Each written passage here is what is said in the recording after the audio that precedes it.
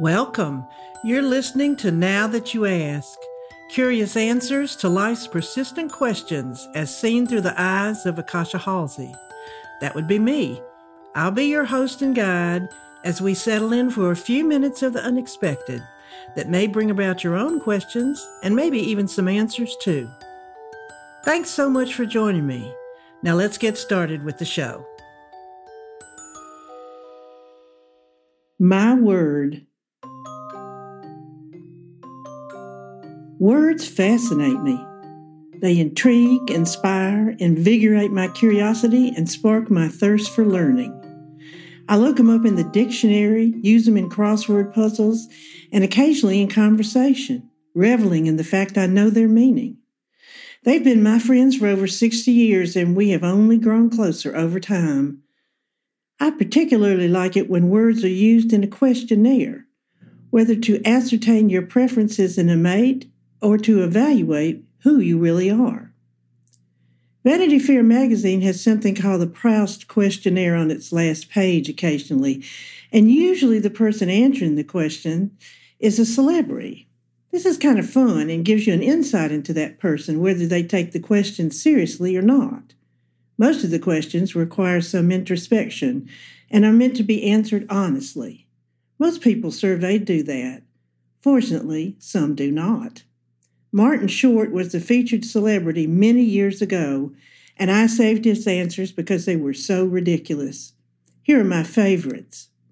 Question: which talent would you most like to have? Answer: cure my own ham.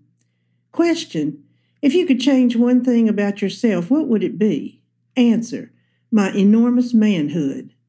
Question: if you were to die and come back as a person, place, or thing, what would it be? Answer: a stocky male nurse. Had me get to thinking, how would I answer these questions? The talent I would most like to have is losing weight. I already possess a quirky, fun personality by my own assessment, and this would be a welcome addition, especially as I age. If I could change one thing about myself, it would be losing height. Ironic, I think, that my height seems to have gravitated to my hips, making it harder to reach things as well as walk steadily. If I were to die and come back as a person or thing, what would it be? I thought long and hard about what my answer would be, and finally decided on a flower, either a peony or a gardenia. I picked those two flowers because I really love and savor both of them. Their blooming period is short, the peony only available here in the month of May, and the gardenia in any season turns brown if you touch its petals. They're both coveted by me for just that reason. They're small and beautiful, sensuous and fragrant, and very feminine. I figure if I were a flower and didn't last too long, I'd be fawned over and admired copiously, which I would love to have happen in this life, but I have no idea how I would be able to tolerate all that attention. I would like to learn, though, so coming back as a flower seems like a good way to do that. Peonies and gardenias satisfy a longing for beauty all by themselves. No additional greenery or fancy container required. Float a gardenia in a small bowl of fresh water, and the entire room will fill with the sweetest aroma you can imagine.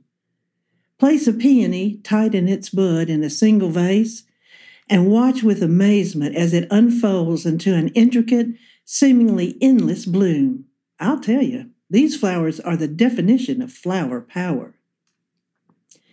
Just recently, Hugh Jackman answered some of the same questions in this magazine in all seriousness, and the picture he gave of himself was revealing.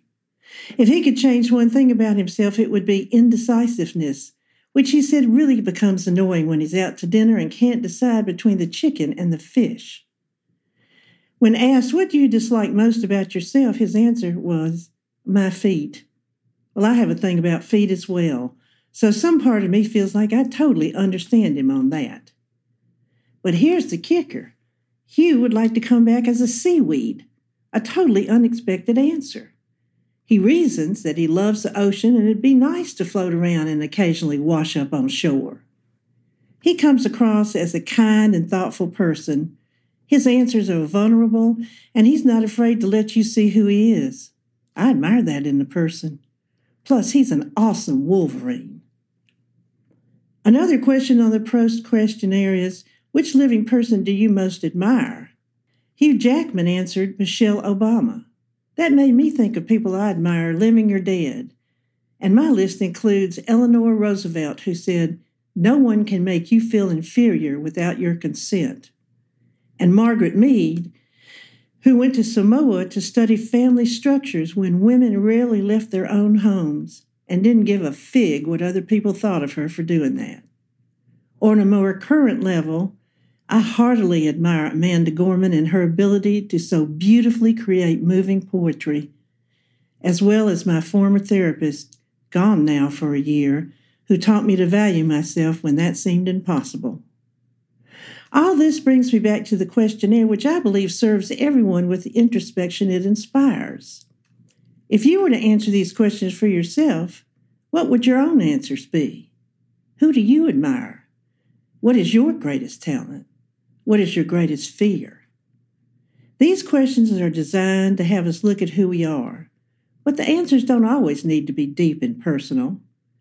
If asked what my greatest extravagance was, I would say diamonds, although I don't necessarily own a bunch of those. I do love to wear them, but I get as much pleasure from looking at them, especially if they're big and right there in front of me. Extra points for getting to hold them.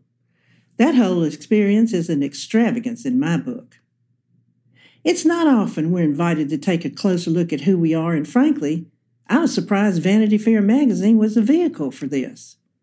I love that it's on the last page because just as I'm ready to toss it away, I see something that catches my attention and that makes me smile. I usually read magazines in bed in the hour or so before I go to sleep, and I like to think this kind of sign-off reading teases part of my brain I don't ordinarily engage. I imagine it fires up some inner aspects to show themselves to me, or infiltrate my dreams and grant me remembrances I might need.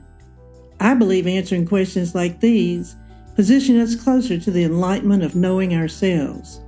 Vanity Fair magazine doesn't do this, but it does invite me to open up to that possibility, and that's enlightening in itself.